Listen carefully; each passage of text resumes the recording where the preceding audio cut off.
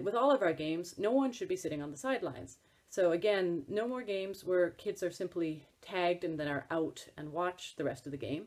But instead of having children being sent off the field, have some other activity that they then do when they're out. For example, they can jump on the spot, they can do push-ups, they can do something else so that they keep active and are still part of the game even though they're taking care of some sort of penalty.